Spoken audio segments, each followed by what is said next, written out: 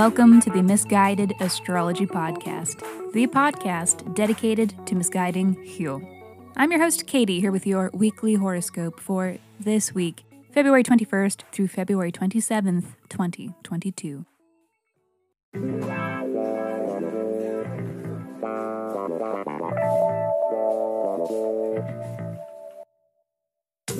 Welcome back to the podcast where I don't know you. I don't, but it might seem like I do because I'm sharing musings that are based on the sun and the moon and the planets and shit. Every week I do a little sky spying and then report back so that you can know what the fuck is going on around here. The astrology is sound, but my guidance may not be. Up to you. Okay, quick housekeeping. Special thanks to you, the listeners. Thank you. Thank you, beautiful, gorgeous souls. Thank you for listening. Here is my weekly reminder and humble request. Writing a review is the best way to support this podcast, and it will not go unappreciated. If you do write Misguided Astrology a review, I will send you a 24-page in-depth birth chart report, so please write us a review on whatever app you stream your pods from. Or, if your pod streaming app does not allow reviews, then tag us in a post on social media. And once you do, reach out and let me know so that I know where to send you your report. Just email your birth deets, birth date, time, and location to misguidedastrology@gmail.com. And last thing, please check out our mother pod, Misguided Astrology, for episodes where we answer listeners' questions with a little help from their birth charts. We get to those whenever we can, and we are always taking new submissions. So if you are not afraid of receiving a little misguidance, then please write in and do be sure to include your birth details, as well as a question that is unique to you that you are hoping the sky can help answer. Alrighty, let's just get right into it.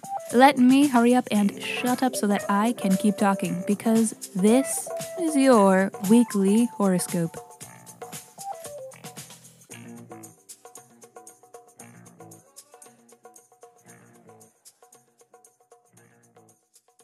Monday.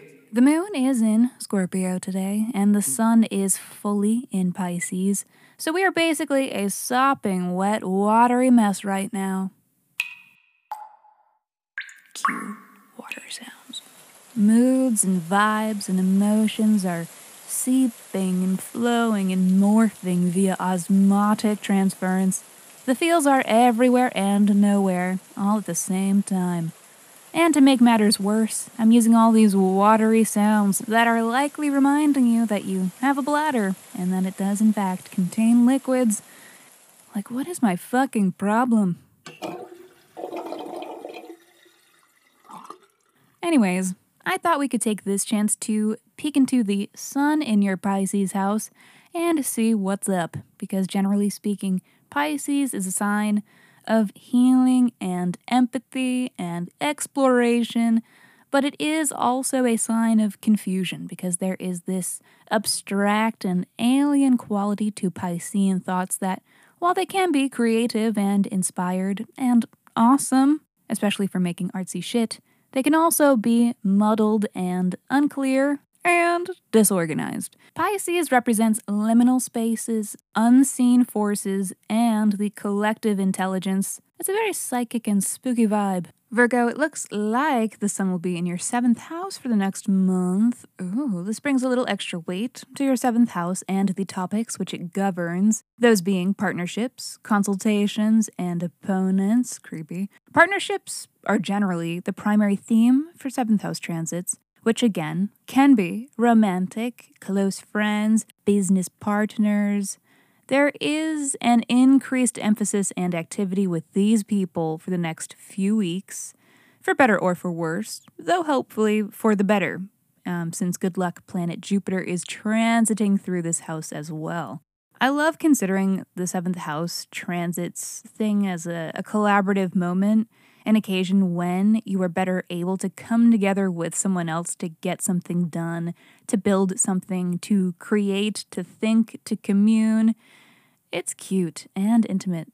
I don't know, so have a little fun with it, Virgo. Loosen your cute little butt, Virgo. Sorry, I shouldn't talk about your butt that way. Tuesday. You heard the omnipotent echo voice. It's Tuesday.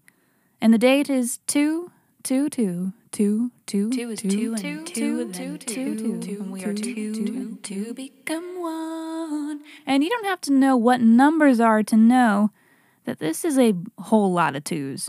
2 2's too many, quite frankly. We might be better off just moving on to tomorrow. Oh, that's so lazy.